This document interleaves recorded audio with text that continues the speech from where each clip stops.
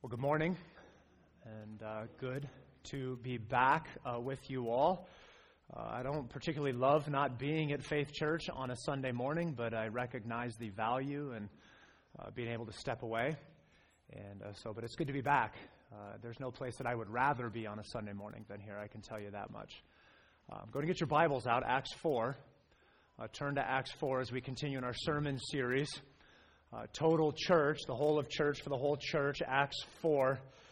As you're turning to Acts 4, let me start with a question, and I promise there's some significance to this. Okay? Church is a great place to be honest. I would say that any place is a great place to be honest, but church is an especially good place to be honest. So true confessions, all right, true confessions. How many Cowboy fans are in the room here this morning, okay? See those hands go up? Okay, I give Cowboy fans a lot of grief, rightfully so. That's a good football team. Now, and let me say one other thing, because you will probably never, ever hear me say this again, but I'm going for the Cowboys today, okay? Amen. What do you mean, amen? What is wrong with you? Right, it's only because they're playing the Seahawks. I can't stand the Seahawks. No offense, Aaron, but, listen. I promise I had a point to this. See, when I said, how many of you are Cowboy fans, you see how quick the hands are up, like, hey, I'm a Cowboys fan. I mean, I couldn't believe how quickly you were willing to admit that, right? Okay, but see, when it comes to a football team, when it comes to a school we went to, when it comes to a band or a city we live in, how quickly we will boldly proclaim that we're about that. You know what I'm talking about? Like, I'm a Cowboys fan. Okay, here, watch this. How many people in here are Broncos fans? Still a little bitter about last week, for the record. Okay, you're free. You're free to say nothing about it. Okay. I had to watch live my team get destroyed, but see, we'll boldly proclaim that. We'll boldly proclaim where we went to college, what city we're from, those things. But then when it comes to the person of Jesus,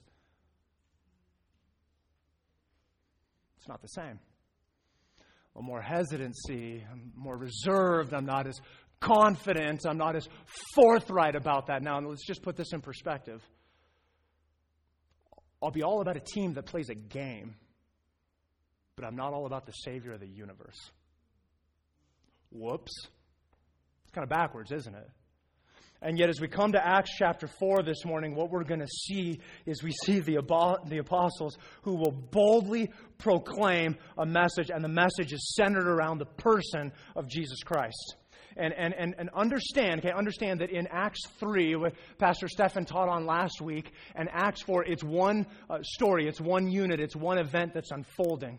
And so it started last week, and the healing, and then Peter beginning to preach culminates this week with the apostles' bold proclamation of Jesus Christ. Now, the title of the message this morning is not just about proclamation. You'll notice that the title of the message is God at Work Through Proclamation, Persecution, and Prayer. Now, here, I'll just kind of frame this at the outset, and then we'll walk through this passage and see this time and again.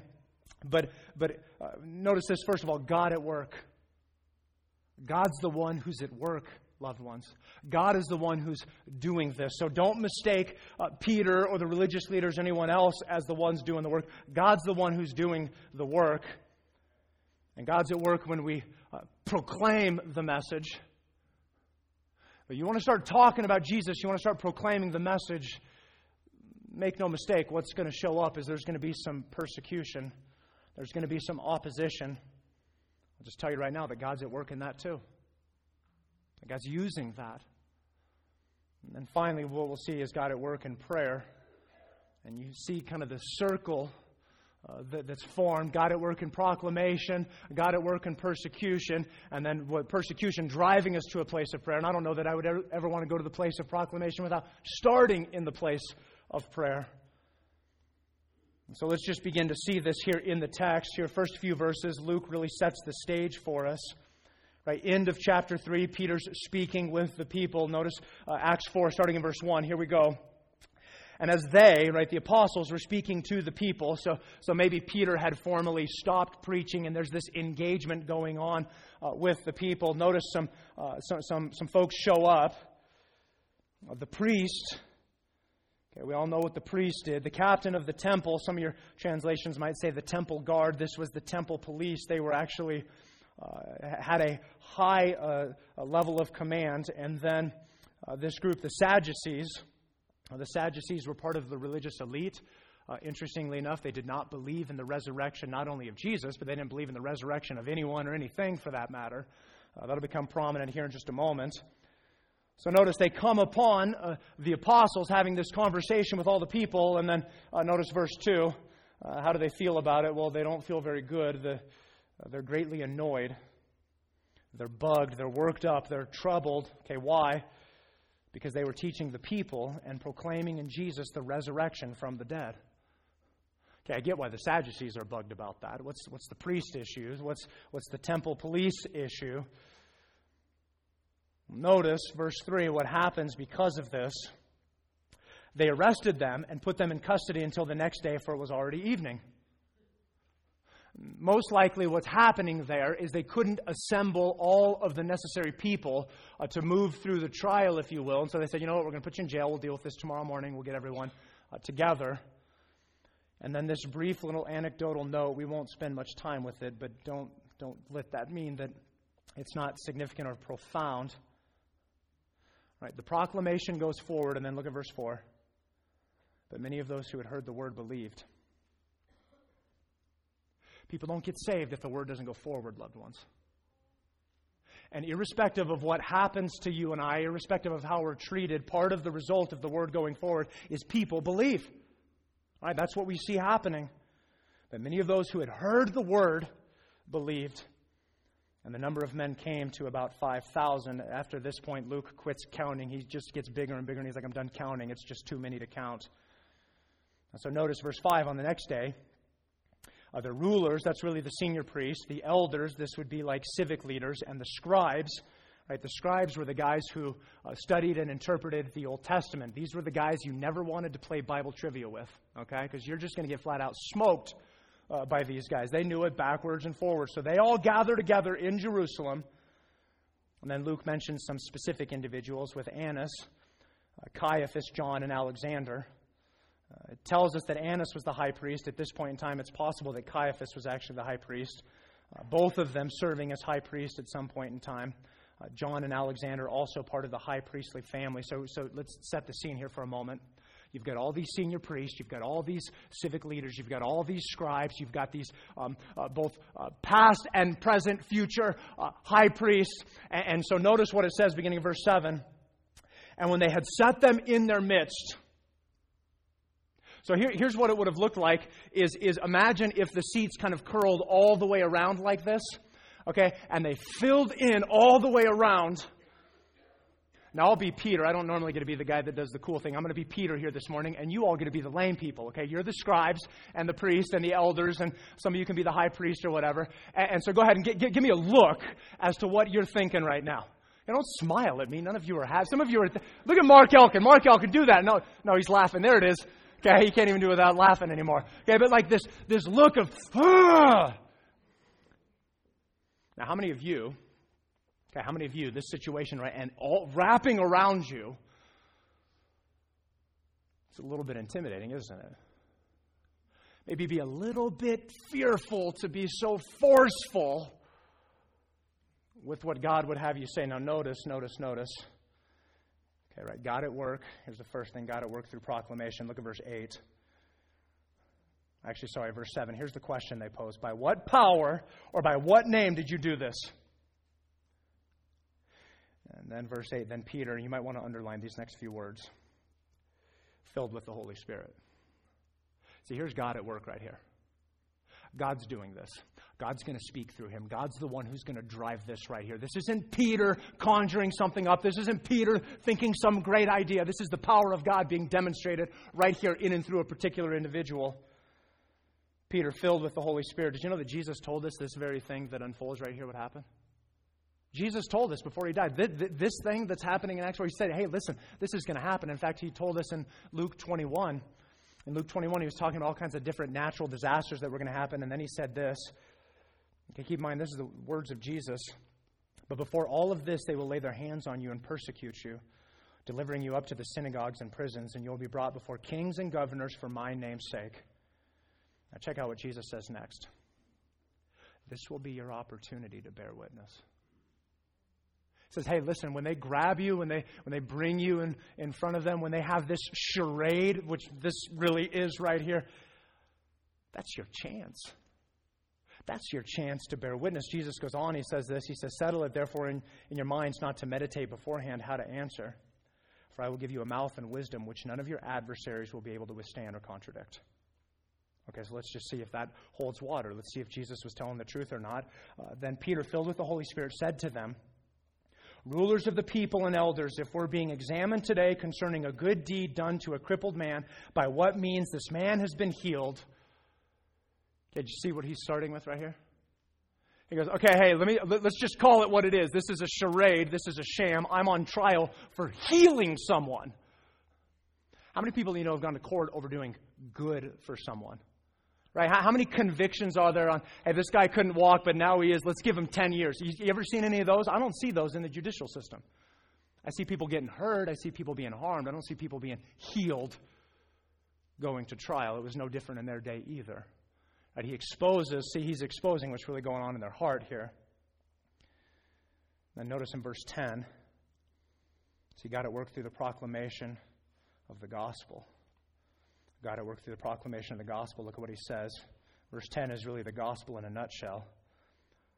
Let it be known to all of you and to all the people of Israel that by the name of Jesus Christ of Nazareth, that name, you're going to see that theme showing up over and over and over again here in these next number of weeks in Acts 4 and Acts 5. That's the thing that is rubbing people so wrong then. It's the same thing today.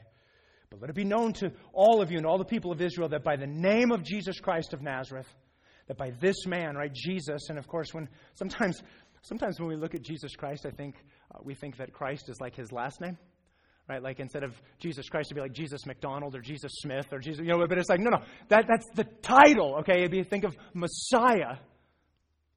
He's telling us who Jesus is. Now notice what he tells us next. Whom you crucified. So he starts with the person of Jesus. Then he's going to tell us, hey, here's who you are. You're a sinner. Hear this, loved ones. You're a sinner. You're a sinner who rejected and rebelled against the God of the universe. God made provision through a Savior. We have rejected God's ways. It's kind of at odds. So God sent Jesus to the cross in your place and in my place to be reconciled and redeemed back to him. And then, of course, at the end of verse 10, he didn't leave Jesus dead, but Jesus' conquering of death is what gives us confidence and hope that we too will one day conquer death, right? Whom God raised from the dead.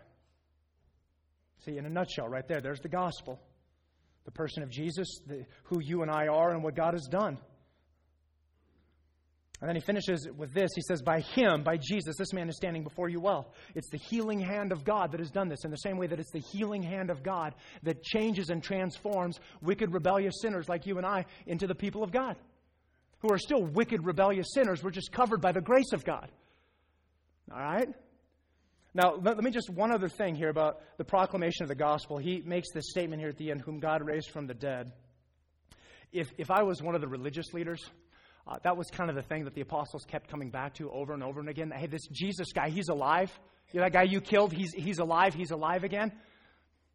If I wanted to squash the message, the easiest way to do that would be to take them to the grave and go, here you go. Not alive. But of course, we don't even see the religious leaders even attempting to do that. Right? Because it's hard to drag a living man back from heaven, all right, to prove a point that you can't really make. All right, so understand that even the religious leaders never even questioned as to whether or not Jesus was in fact dead or alive. God at work through the proclamation of the gospel. Notice this, secondly, God at work through the proclamation of Jesus alone.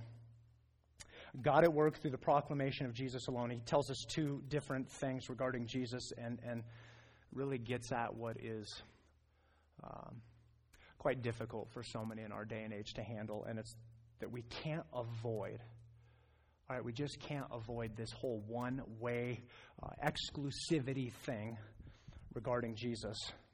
And yet that's exactly where Peter goes. Look what he says in verse 11. This Jesus is the stone that was rejected by you. Right? There's our guilt again. The builders, which has become the cornerstone. Right? Jesus is the cornerstone. Here's what you got to know about the cornerstone. The cornerstone we build today, we build foundations, we stick it under the ground, and then we set everything on top of it. In Jesus' day and age, when they build, they would start with a cornerstone, and the cornerstone was not sunk into the ground. It was left on top of the ground. All right?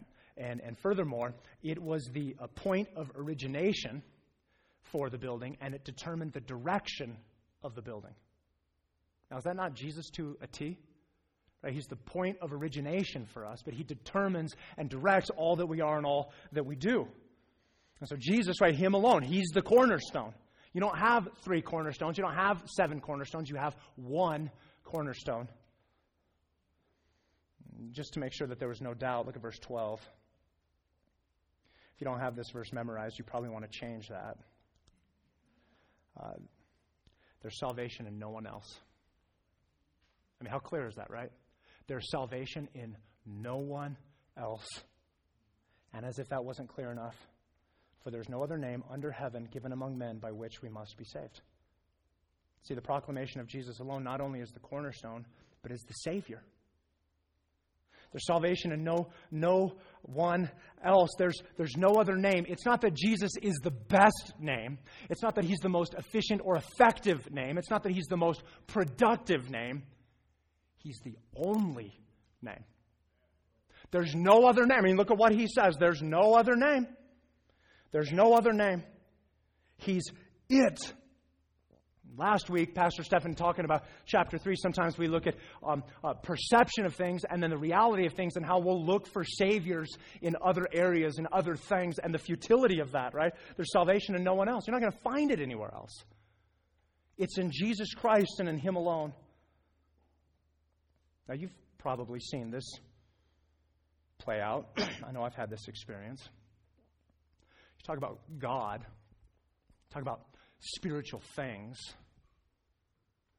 That's great. I love that. Oh, that's so fantastic. And then what happens when you drop the name? You want to talk about turning a conversation on its head, right? Yeah, I love Jesus. Right? Screeching halt. See, because there's something in the name. There's something in that name. And we struggle with the fact that there's an exclusivity to it. But that's exactly what Peter says here. There's salvation in no one else, for there's no other name under heaven given among men by which we must be saved. God at work through the proclamation. God at work through proclamation of the gospel. God at work through the proclamation of Jesus alone. And before we ever get to the good news of who Jesus is, we have to be uncomfortable with the bad that you and I are sinners who desperately need a Savior, and that Jesus Christ and him alone is the way to salvation. God at work through proclamation. Now notice verse 13. Look at what it says here. It says, now when they saw the boldness of Peter and John and perceived that they were uneducated, common men, just in case you're wondering, that's not a compliment, they were astonished. So they identify the boldness, right? They see the boldness in them. And specifically what they're tying to Peter and John in boldness, they're seeing, look at what it says next. And they recognize that they've been with Jesus. They recognize, man, these guys have been with Jesus. And specifically, the way in which they are bold, the way in which they're not intimidated, the way in which they don't back down, that reminds us of that other guy who just refused to cave. He refused to be intimidated. In fact, maybe to the point that they were furious and so frustratingly mad about this Jesus guy. And yet, see, there was a problem. There's a problem for the religious leaders, right? They recognized that they had been with Jesus. And maybe even inside of them, like welling up is this pent-up anger. They're still mad or frustrated, like, oh, I still can't stand that Jesus guy. And you guys remind me of him. You ever had someone in your life, they kind of leave a bad taste in your mouth? Like Denver Bronco fans have left a bad taste in my mouth this past week. All right. And you're kind of like, I don't know if I can handle that yet. And it's probably something like that, except a little bit worse, right? There's bad taste in their mouth, and they're seeing that with Peter and John, except there's this one problem. Here's the problem in verse 14. But seeing the man who was healed standing beside them, they had nothing to say in opposition. All right, so they're looking at Peter and John. They're recognizing the boldness. They're seeing, man, he's just like Jesus. But there's this one problem. And I kind of see like the guy just kind of standing there, just kind of like, just kind of happy and waving, almost kind of clueless to some of the things that are unfolding in front of him, which probably was even more frustrating to them. But like we can't refute the fact that that guy's healed. I mean, we've seen him every day for decades. And he's standing there. And so what do we do with that? Right, God at work through proclamation. Here's the second thing. See, they go the wrong way with it. But don't mistake the fact that God's still not using this. God at work through persecution. God at work through persecution. See, they realized they had an issue on their hand. They had a problem. And so verse 15, but when they had commanded them to leave the council, they conferred with one another. Okay, like, you guys out, we're going to discuss this. So they boot them out. And then look at verse 16. I think the tragedy of what happens in verse 16 is the question that they ask, and more importantly, the questions that they don't ask of each other. Here's what they say. What shall we do with these men? What shall we do with these men? So I think the question they should have been asking is, what do we do with all of this? Like, what do we do with everything that's standing right in front of us? We can't deny the miracle. We can't deny the fact that those apostles look a whole lot like that Jesus guy. And keep in mind, it wasn't that many weeks ago that those same guys were cowards and in hiding. And now have come full circle and just stare down the entirety of the religious leadership. All the people outside are fully convinced of what's going on. I mean, you realize they're the only ones who aren't buying into this. That's the tragedy, is not that they're saying, what do we do with these men? It's that they're not saying, God, what are you calling us to? What are you asking of us? I think that's really some great insight into their heart. See what they go on and say. They say, for that a notable sign has been performed through them as evidence to all the inhabitants of Jerusalem. Well, all those people believe it. But see, even they say, and we cannot deny it. It's clear to us too. But in order that it may spread no further among the people, let us warn them to speak no more to anyone in this. See, there it is again. Name. This name. And here, so clearly, right in front of them, with great clarity, the truth of the gospel being manifested in the life of another individual, and yet they rejected it. It was so clear, so obvious, so evident, and yet they clearly rejected it. Now, I think there's a number of reasons for this, and as we get to those here in a moment, let me frame it, because I think for a lot of us, in different ways, we will do the very same thing. We'll all reject elements of what God calls me to, of what God longs for us to be, because I don't want to change. And I think that was really at the heart of what was going on with the religious leaders. They don't want to change. Okay, they don't want to change. So just ask yourself, is this true of me? Am I unwilling to change? Am I unwilling to adjust my life to the truth of God's Word because I'm not willing to change one of these things? First of all, unwilling to change their relationships.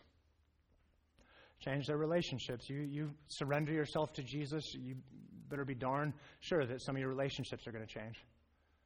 People are going to look at you differently. They're going to treat you differently. Some of that positive, some of that negative, but it's going to change.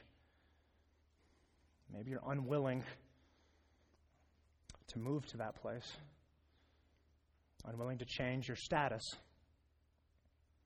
They're unwilling to change their status. Maybe you're unwilling to change your status. If I really went full out, if I really got really bold, really serious, really clear about this, what are the people in my work going to think? What are my circle of friends going to think? What are my family going to think? Is it going to change my status? Are they going to respect me less? Are they going to think less highly of me? It's them or God, right? I mean, if we're just being blunt. So I think for a lot of us, this is something that's difficult, is that it's going to change my lifestyle. Right? It's going to change the way in which I live, the way in which I conduct myself, the way in which I speak, the way in which I think, the way in which I treat others. See, the Word of God, there's no way that you can let the Word of God have its desired effect in you and not be changed. One of the things I love about Walt Lauer, how old are you? How old are you? 88. I'm putting Walt on the spot here. I didn't know I was going to do this. He's 88 years old. You know what I love about Walt Lauer? That guy still changes. He's still growing. He tells me all the time different ways that he's growing, or different things that he had to learn, or different ways that he had to mature.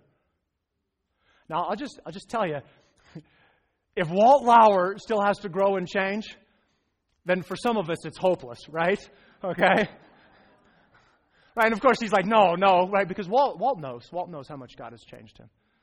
Right? For some of us, where it's like, I don't want to change the way in which I live. I'm unwilling to adjust my life to the truth of God's Word because I'm not willing to change my lifestyle. And see, all of these really boil down to this final one is that I'm willing to change their heart. I'm not willing to change my heart. I don't want to surrender my heart to the authority of Jesus in my life. I don't want to succumb to the lordship and the rulership of Jesus in my life because I like being on the throne. Right? Who said it? Someone said it. Selfishness, self-centeredness. Right? That's what it is. It's about me. It's about me. Now, listen, make no mistake that only God is going to be the one that's going to change the heart of any sinner. All right, but on our end, as we look at those items up there, and there's certainly more, are we rejecting some element of the gospel? Are we rejecting the fullness of Jesus because I'm unwilling to change one of those things?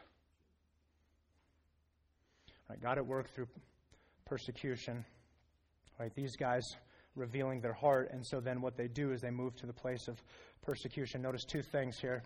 First of all, verse 17 and 18, God at work and persecution. The first thing we see is that the apostles are warned to speak no more. Don't speak anymore. Let me read verse 17 again. But in order that it may spread no further among the people, right, they just want to stop the proclamation. That's what they're after. Let us warn them to speak no more to anyone in this name. So they called them, right, they bring them back in and charged them not to speak or to teach at all in the name of Jesus. Quit saying the name. Quit talking about that guy. Quit teaching us about that guy. You can talk about morality. You can talk about righteousness. You can talk about the law. You can talk about all those things. Quit talking about Jesus. It's probably how it went down. Something to that effect. Warned to speak no more. I love Peter and John's response, right? Check out verse 19. Whether it's right in the sight of God to listen to you rather than to God, you must judge. Right? They're probably going, oh, there's another way they're like Jesus, right? Jesus was a master of turning things and taking it and putting it back in people's court where they're kind of stuck in a catch-22. Right? Remember where they're talking about taxes, and they're like, well, should we give taxes or not? And they had that issue with the Romans, and Jesus is like, give me a coin.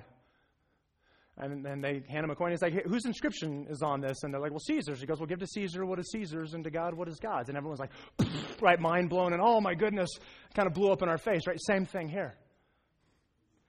They're going, hey, should we listen to you or to God? Well, you should listen to, well played, guys. Right? Well played. Right? Because if you say you should listen to us, what you just said is, hey, our word is more authoritative than what God says. But if you say, well, you should listen to God, of course, okay, good. We'll just reject what you are telling us then. And so that's really what they move to then in verse 20, right? They force these guys to be the judges of themselves, and then they just wholesale reject what they told them to do. For we cannot but speak of what we have seen and heard. We cannot but speak of what we have seen and heard. In the Greek, it's literally, we cannot not speak. Like, we have to keep speaking about this. Now, we live in a time where there is increasing pressure to stop speaking. Quit saying the name. You can talk about God, you can talk about spirituality, you can talk about morality, you can talk about righteousness. Just don't talk about Jesus. And in the last few years, now it's like, okay, well, they won't quit talking about Jesus, so let's re-image Jesus. Let's build him in a way that's palatable for all of us. I'm not sure what's worse, quite honestly. Now, it's going to happen, okay? You and I are going to be warned to speak no more. Some of you have already had that happen. Some of you have had that happen repeatedly. But the question in front of us isn't whether or not this is going to happen. The question in front of us is how we're going to respond when it happens. What are we going to do? Will we be silenced? Will we be done? Or will we say, as the apostles say, we cannot not speak of this? Now, I'll tell you that I think we can be more gracious and compassionate in the conversation. I think we can be much more winsome. I think we can be more engaging in how we go about this. I think we can also be a lot less obnoxious. Sometimes we're just obnoxious, okay? But we cannot be silent.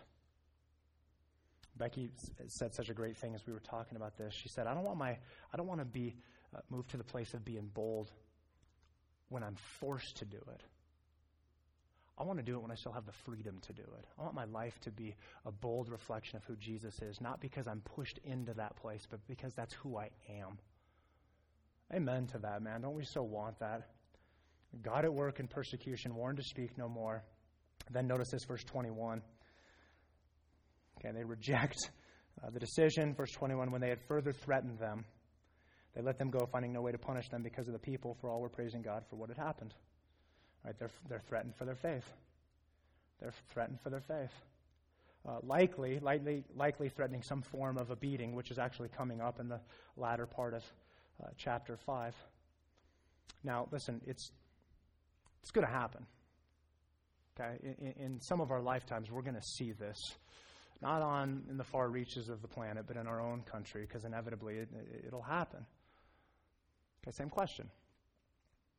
Will the threats silence us? Or will we continue to be bold? Will we continue to proclaim? Will we see God at work in the proclamation, God at work in persecution? Right, God at work in persecution. Think about that statement. God at work in persecution. Some of you might be like, I don't even like the way that sounds. That sounds horrible. God at work in persecution. That seems so twisted, or it's paradoxical, or what? Now, God's at work in that. Now look at verse 22, because we don't only see God at work in persecution. We also see God at work in hardship. Verse 22 could easily be so innocuous and inconsequential, and yet I think maybe one of the most profound things that we see in all of the book of Acts is found right here in verse 22. For the man on whom this sign of healing was performed was more than 40 years old. Right, persecution is difficulty that comes because of my faith. Difficulty and hardships come to build our faith. You see the distinction there? Okay, persecution comes because of your faith. Difficulties and hardship come to build your faith. And if you go back to the beginning of chapter 3, we're told that this man was born lame.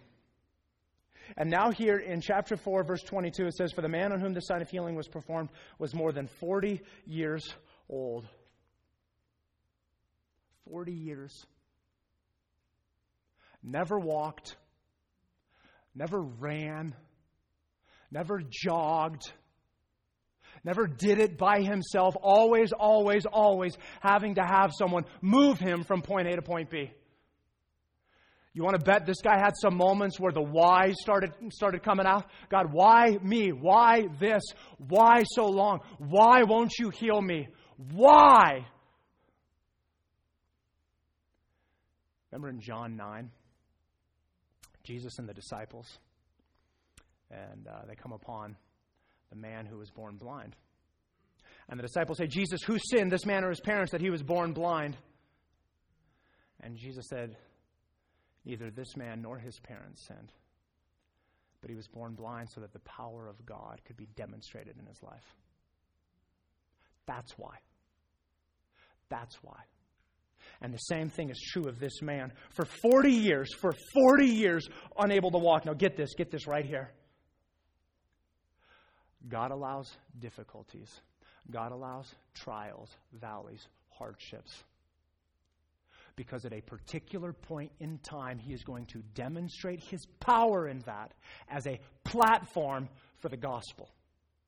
Do you get that? Do you understand that? That God allows difficulties, trials, hardships, these dark times in our life, because at some point, God is going to show up. He's going to demonstrate His power in that as a platform for the gospel. Now just start thinking about your own life for a moment. What difficulty, what valley, what hardship do you find yourself in? Maybe there's some great loss. Maybe there's disease. Maybe there's cancer. Right? Maybe it's terminal. Maybe you so desperately long to be married and God has said no. Maybe you so long to have children and God has said no. Maybe you don't want your children. And I'm saying that jokingly, right? You find them in a difficult place. We joke about that, but some of you as parents, it's so grievous. And someone talked to me before the service, just this difficult place where they're at with one of their children. And what I would say to you, what I think God's Word wants to say to you in this moment, is that I put the difficulties, I put the hardships, I put the valleys in your life because at a particular point in time, I'm going to demonstrate my power through that as a platform for the gospel. Now, if you don't think that stuff isn't still happening today, you're crazy. Because it's happening all the time. In fact, it's happening here at Faith Church. Lynn Nanaman, where are you, man? Come on up.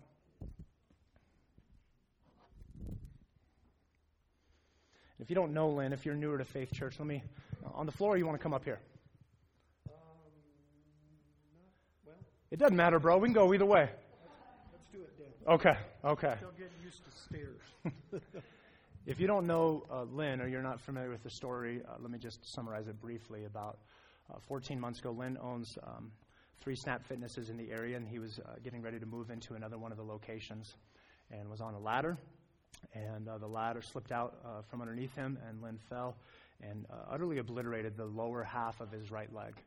And through numerous surgeries, all kinds of infections, countless medications, and a number of other things, doctors worked to try to restore Lynn's leg. And then probably, 6-7 weeks ago? 2 months. I guess 2 months ago. That's right. 2 months ago, almost to the day. They amputated the lower half of Lynn's right leg. And so I couldn't help but think of how eerily similar in some respects your story is to what we see in Acts chapter 3 in the man who was unable to walk and then eventually was able to walk. But Lynn, I want you to speak, right? Because you're still in the midst of this. You're certainly not out of this. But I want to ask you a couple of questions and just speak into this for a moment. We know that things like this are rarely easy. And so what I want our people to hear from you is to speak to what have been some of the most difficult items in this, both spiritually and emotionally for you and Denise.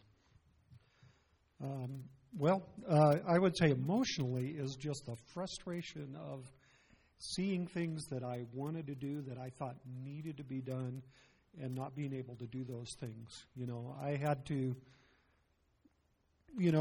not do some things, ask other people to do some things, to be dependent. When I'm used to being, independent and being able to do things on my own. So emotionally, that was hard and would be frustrating. And thankfully, when the accident happened, I was thinking, okay, 3 months, and then, I'll be, back at it again. If I would have known it was going to be as long as it has been, I probably would have really despaired at that time. So, God has really blessed me in a lot of ways, and that was one of them. But the spiritually, one of the things that I thought a lot about is so many people, many of you would tell me, "I'm praying for you. I'm praying that your leg will heal quickly," and so when my leg wasn't healing quickly, I kind of felt bad for everyone else's faith in the, and a little guilty that, I wasn't cooperating in that way. The nerve of him, right? But, and really wondering, why is it taking so long? And but I began to really try to surrender it to God, and to say, okay, I even said, last fall I said, okay, God, if you want to take my leg, you can have my leg. I just want, to be close to you. I want my relationship to you to be deeper. And you can have my leg if you want my leg. Amen. So that was part of it spiritually, but the surrender. And one of the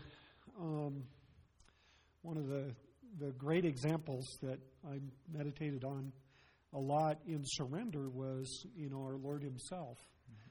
Mm-hmm. When He went off by Himself in the Garden of Gethsemane to pray, and He said, Father, I ask that you would remove this cup. I'm paraphrasing, but if you would remove this cup from me.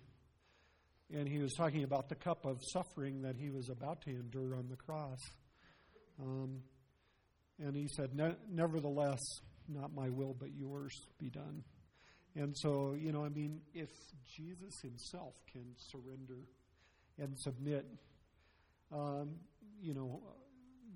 we should be able to follow that example and surrender and submit. So it was a lot of surrendering and letting God have control of this situation. And I also considered that, my life is not my own.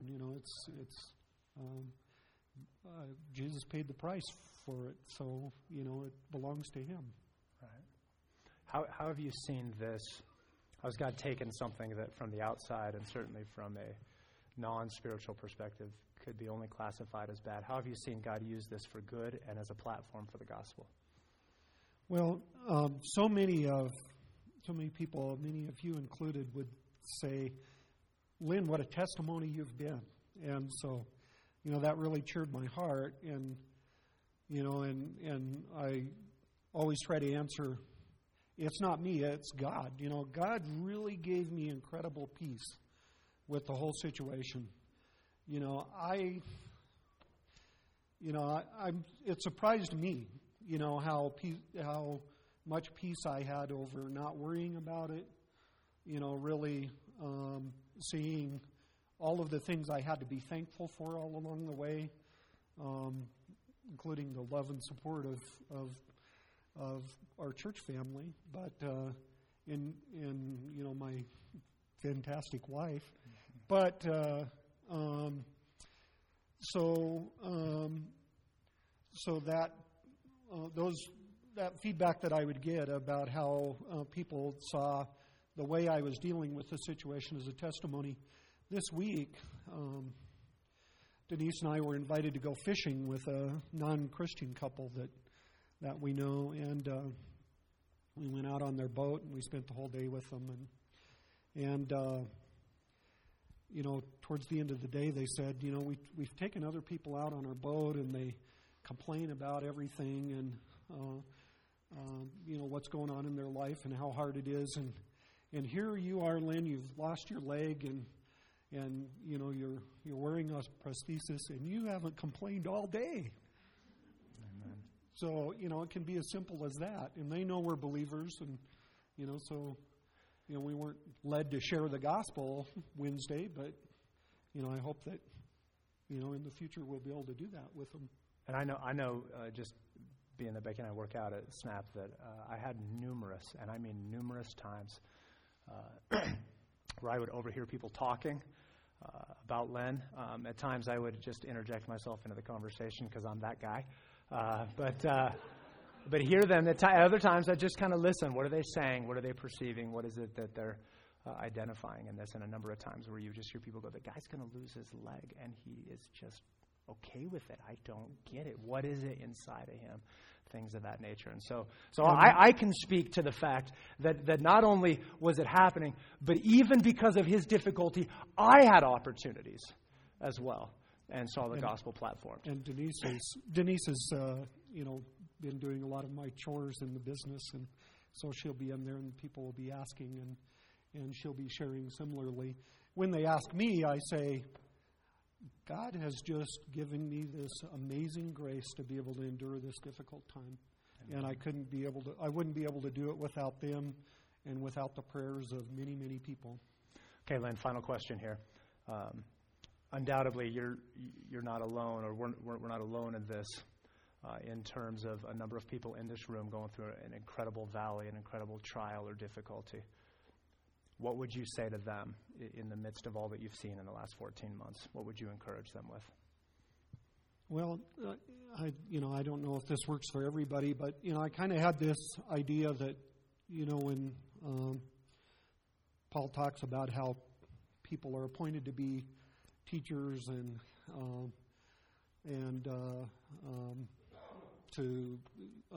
prophets and so forth, I kind of took the idea that, okay, God has allowed this situation in my life almost as an appointment as part of His kingdom. I'm going to be the best sufferer with a broken ankle that I can be, for His glory. And I know that sounds kind of funny, but it's almost like that's a role that I'm playing right now in God's kingdom. And so you consider the situation you're in. How can you be the best at that situation as you can be? Whether it's the best unemployed person or, the best cancer patient. I always think of Kay Roach when I think of that, and how she would be so delighted to share with all of her healthcare workers, her love for Christ. And so she was a fantastic cancer victim. So I wanted to be a fantastic broken leg victim. Thank you, Lynn. And praise God, right? Praise God for what He's done. Thank you. See, loved ones, he could have asked why. But one of the things that Lynn continued to ask throughout this whole process was how and what. God, how are you going to use this and for what purpose?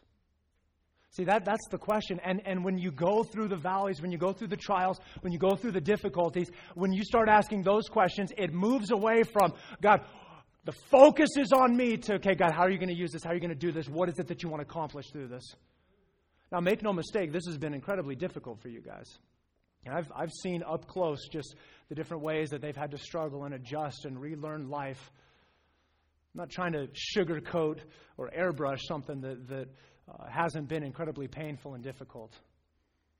But it's radically altered the way that the situation has played out. God at work through persecution. God at work in difficulty and in hardship. Here's the final thing. And I'm going to move through this really quick because I want to make sure we have time to finish actually doing this. But God at work through prayer. God at work through prayer. Look at verse 23. When they were released, they went to their friends and reported what the chief priest and the elders said to them. So they get out and they go right to, hey, here's what happened. Check out verse 24. And when they heard it, they lifted their voices together to God. So they heard what happened, and the church started praying. That's the first thing they did. They're like, that's great, let's pray. And then they tell us what they prayed about. I'll just summarize this here, because in a moment, that's exactly what we're going to do, is we're going to pray. All right, first of all, in verses 24 through 28, they're praying for God's sovereignty. The fact that God's the ruler and God reigns supreme. In fact, they say, starting of their prayer, Sovereign Lord who made the heaven and the earth. And they talk, quoting from Psalm 2, about how the different people plot and they're against the Lord. And then verse 27 compares it to what just happened and unfolded with Jesus. But really the crux of the issue in verse 28, to do whatever your hand and your plan had predestined to take place. God, you're in control. You're the ruler. You're the one who has all these things in hand. A prayer for God's sovereignty. I think sometimes we need to pray for God's sovereignty, not because it doesn't already exist, but to remind ourselves of the truth that God's in control. Secondly, there's a prayer for continued boldness. Look at verse 29. I'll just tell you, this wouldn't have been the thing that I would have prayed for, but we can just thank God that I wasn't the one who was there at that point in time. And now, Lord, verse 29, and now, Lord, look upon their threats and stop them, remove them, get rid of them. No, that's not what they say. Look upon their threats and grant to your servants to continue to speak your word with all boldness. God, make note of that. But what we're really asking you for is to help us to be bold. And then finally, verse 30, where they ask for God to continue to move and act while you stretch out your hand to heal, and signs and wonders are performed through the name of your holy servant Jesus. See, they recognize that only God and God alone can perform the miracles, and that only God can change hearts. See, God at work through prayer. God at work through prayer. Now, as I studied this week, and I kept reading this over and over and over again, I kept thinking, different things we could talk about, different things we could say, how I could teach it, and then I just finally kept finding myself saying, you know what, these guys didn't talk about it, they just did it. That's what they did. They just got together and prayed. And so listen, loved ones. I love you, and because I love you, I'm going to make some of you very uncomfortable right now. Okay? Because if the church is supposed to be the church, then we got to be the church. And so here's what we're going to do. We're going to finish, and we're all going to pray. Now, I'm not going to force any of you to pray out loud. I'm not going to force any of you to do anything that you absolutely don't want to do. But here's what I want you to do. I want you to move chairs, move to different parts of the room. I don't really care. Grab a few people. And what we're going to do is we're going to pray through these specific things. We're going to pray through God's sovereignty. We're going to pray to ask God to continue to give us boldness. And we're going to pray and ask God to continue to move. If you don't want to pray out loud, don't pray out loud. But let me just encourage. I know for some of you that's a terrifying thing. And let's just blast through that stigma. It's not really terrifying. Because if you pray out loud or you pray silently, the way you're praying to God, who really cares what anyone else thinks or says? You're not praying to them anyway. And if they've got some issue with it, that's their issue, not yours.